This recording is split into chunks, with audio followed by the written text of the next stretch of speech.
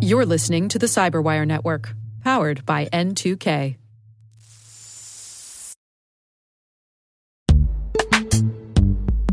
And now a word from our sponsor, Netskope. Netskope is a worldwide leader in SASE and Zero Trust. Its unified platform, Netskope One, provides optimized access and Zero Trust security for people, devices, and data anywhere they go, helping customers reduce risk, accelerate performance, and get unrivaled visibility into any cloud, web, and private application activity. To learn more about how Netskope helps customers be ready for anything on their SASE journey, visit netskope.com.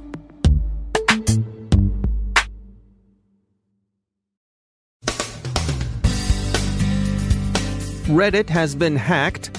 The U.S. DOJ collars 3 Ukrainians alleged to be card stealers.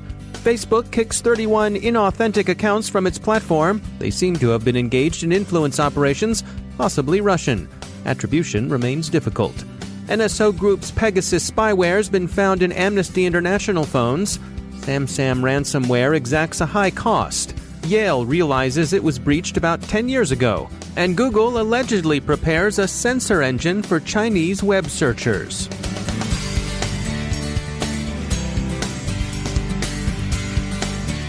From the Cyberwire studios at Data Tribe, I'm Dave Bittner with your Cyberwire summary for Wednesday, August 1st, 2018.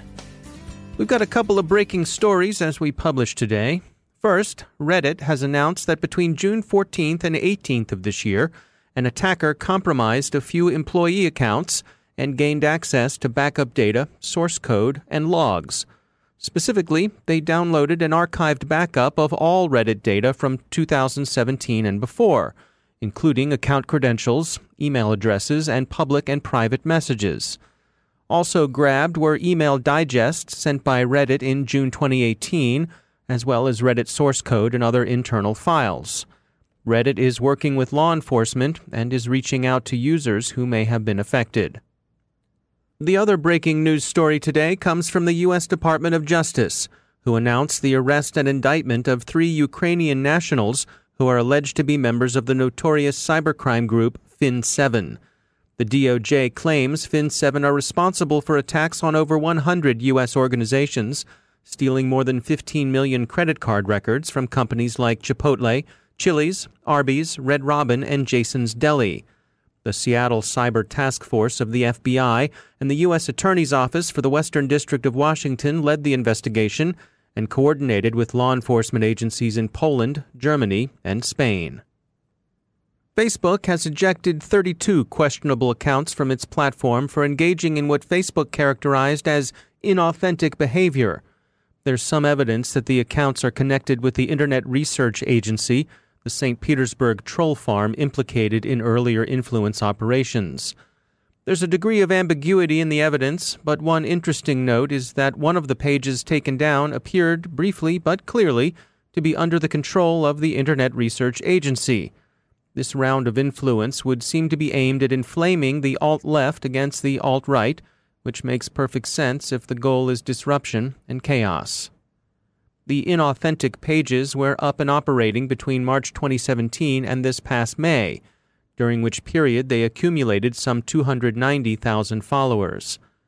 A representative recent message aimed at getting people to confront and resist fascism, with the effort organized under the slogan, "No Unite the Right to DC." The reference is to a planned fringe alt-right event under Organization for Washington.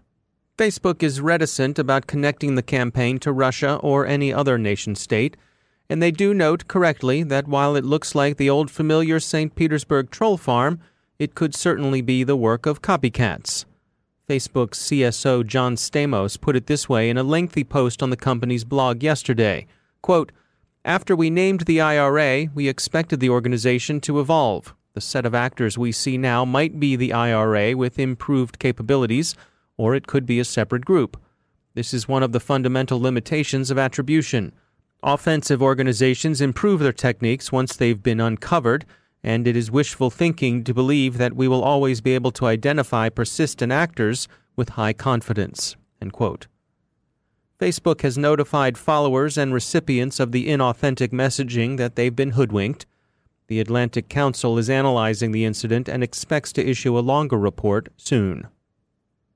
Amnesty International says that at least one of its people had their phone infected with NSO Group's Pegasus spyware tool. Pegasus has been used by a number of governments to monitor dissent. The University of Toronto's Citizen Lab has confirmed the infection. The targets in this case appear to be Saudi dissidents. NSO Group has long been in bad odor with privacy advocates, NGOs, and people who don't want their phones surveilled.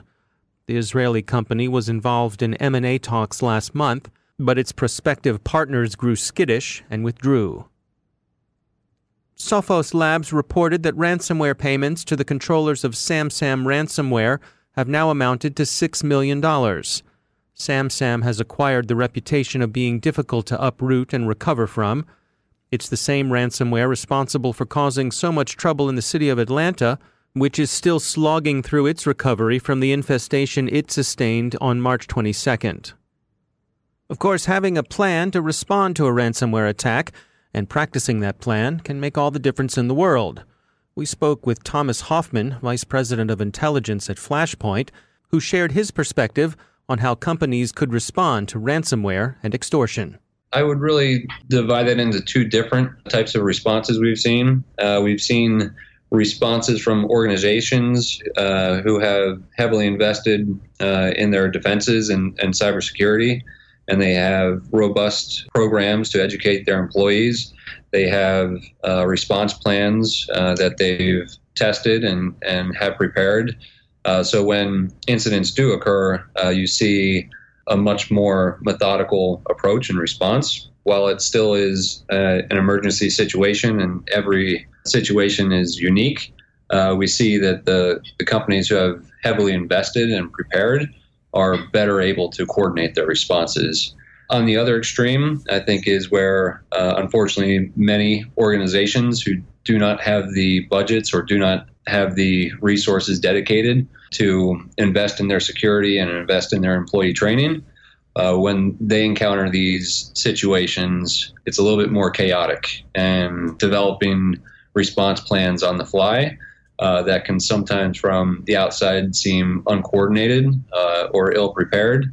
And that's something that I don't think is unique to ransomware per se, but more for cybersecurity incidents in general. Those are typically the two types of responses that we see from organizations. Now, we see the common advice from both law enforcement and security folks is don't pay the ransom, that we don't want to put money into this criminal economy.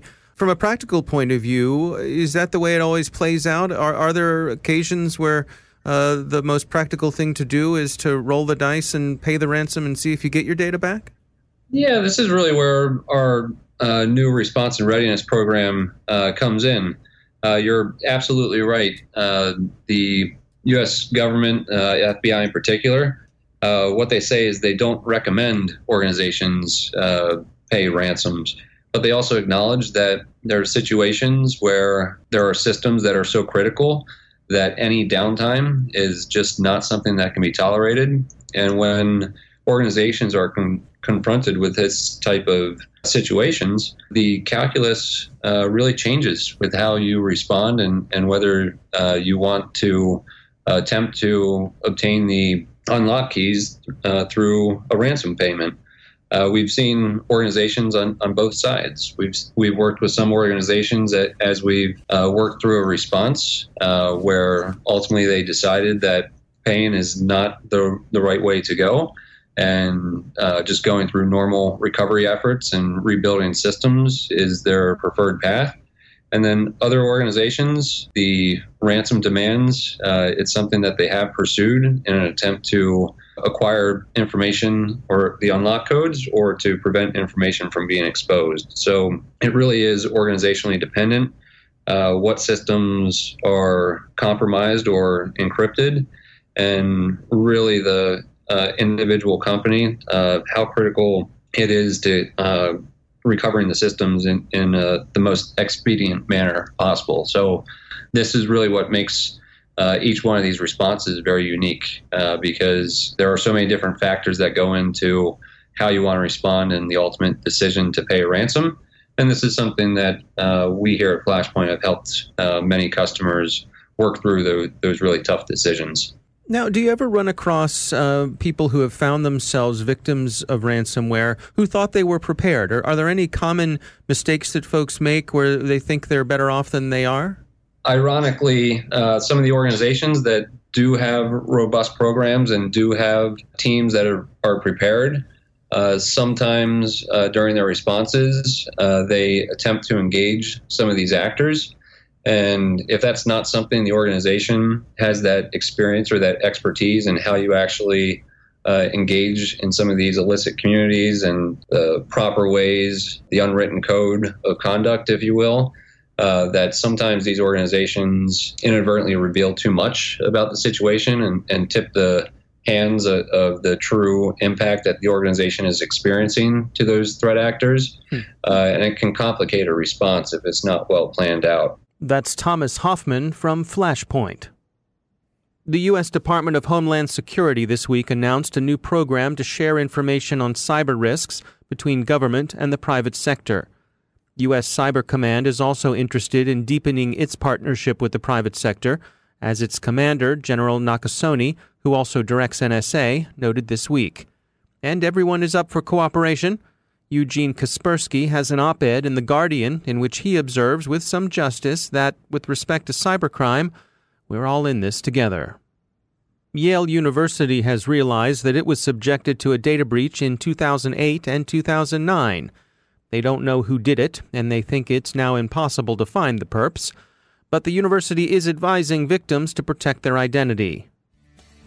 Documents leaked from Google indicate that the company is working on a version of its search engine that will be tailored to meet the censorship requirements of the Chinese government by blocking problematic searches and sources. Among the sources likely to be blocked are the BBC and Wikipedia. Much ironic commentary is circulating online about what it might mean to not be evil.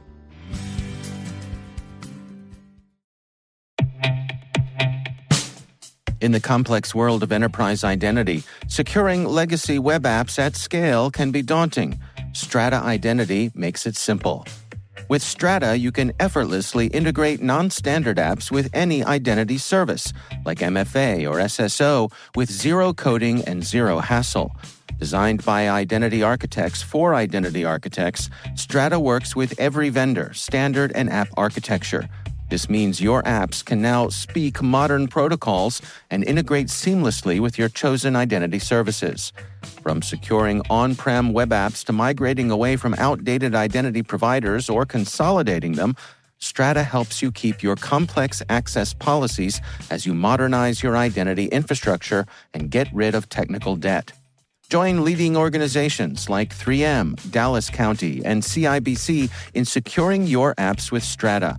Visit strata.io/cyberwire, share your identity security priorities, and receive a complimentary pair of AirPods Pro. Offer valid for organizations with over 5,000 employees.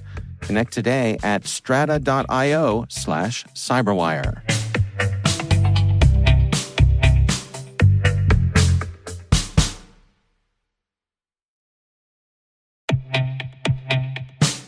And now, a word from our sponsor, 6sense.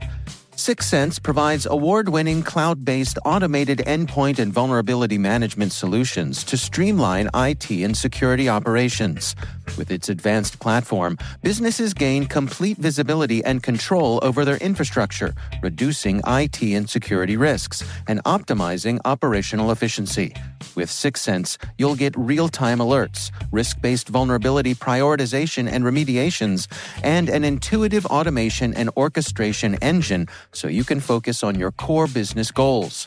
Confident in the knowledge that your enterprise is secure, compliant, and running smoothly. To learn why enterprises choose 6sense, visit 6sense.com.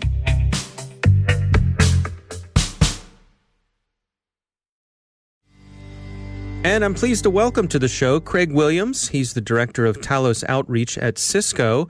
Craig, welcome to the show. Excited to have you on board here. As we always do when we welcome a new partner, we want to learn more about you and the type of work that you and your Talos team are up to. So what can you share with us? Well, thanks for having me on. A lot of people are aware that Talos exists now, I think, but I don't know that everybody is aware of exactly what we do, because Talos is probably one of the largest security research organizations in the world. I think right now we're right around 300 researchers. And at the end of the day, our overall mission is to protect our customers. So in order to do that, obviously, we have a lot of specialized teams. We have a lot of different projects going on. But my team, the Talos Outreach team, we look for things that the bad guys are doing that's new, right? So we look for bad guys that have found a new way to bypass security devices or a clever way to monetize some malicious act. And we try to figure out how that works. We make sure that, we have detection covered, everything's out the door. We work with the detection teams and Talos. And then we look on, what can we tell our users about this? How can we inform the public? And so we'll do things like this podcast. We'll do things like conference talks, customer briefings. And so it's a lot of fun. And it's a really good way, I think, to help educate people and let people realize what these new threats are. And so what's the relationship between the Talos team and the broader Cisco in general? It's a really good question. So Talos as a whole basically pushes all the blocking content out to all the Cisco security devices. So we work with teams like Umbrella and other security teams at Cisco, and we help make sure that not only do we have coverage in place across all the products, but we have a cohesive system to do that, right? And so literally right now at Talos, I can take a single tool and I can type in a malicious website, and within about 2 to 5 minutes, it's going to push that out to all the different Cisco security devices and protect our users. Now, are you given a certain amount of independence? Yeah, I often joke that we're almost like a startup inside of Cisco, because we really are given a lot of freedom and latitude to find new and innovative ways to research these threats and to figure out, how they work and make sure that we have the best detection in place that's possible. Now, what about you personally? What was your journey to the position that you're in today? Oh, man, well, it all started back in high school when I was cheating at a video game. No, but seriously, people think I'm joking when I tell that story. I mean, I got into computer security through trying to cheat at games like SimCity, games that I thought were fun, but I sure didn't have enough time to play them fairly. And I certainly wanted the nice fancy building. But long story short, I ended up doing the traditional route through university. I was actually a contractor for Cisco. I was a contractor that started the IPS signature team for the old NetRanger IPS product. Slowly but surely worked my way up in the ranks, and now almost 15 years later, I'm the director of one of the top research teams in the country. Well, welcome. We're glad to have you join us. Craig Williams, Director of Talos Outreach at Cisco. Thanks for joining us.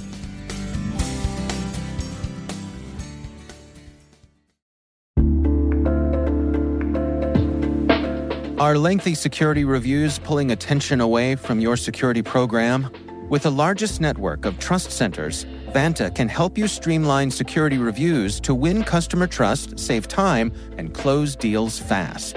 Proactively demonstrate security by showcasing key resources like your SOC 2 or ISO 27001, and provide real-time evidence for passing controls. And when a security questionnaire is required, Vanta takes the first pass for you. Visit vanta.com/cyber to take a self-serve tour. That's vanta.com/cyber.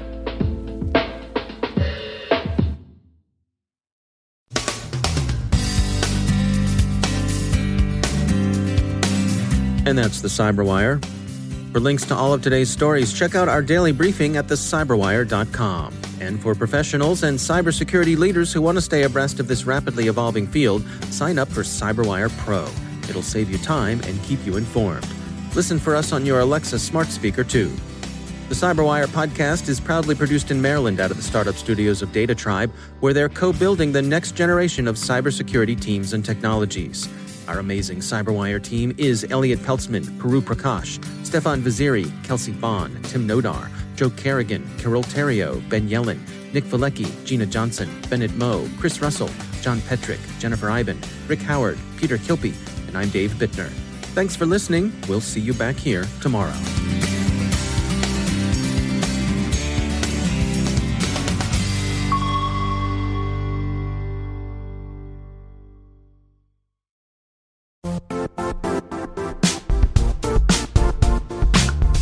And now, a word from our sponsor, Zscaler, the leader in cloud security. Cyber attackers are using AI in creative ways to compromise users and breach organizations. In a security landscape where you must fight AI with AI, the best AI protection comes from having the best data.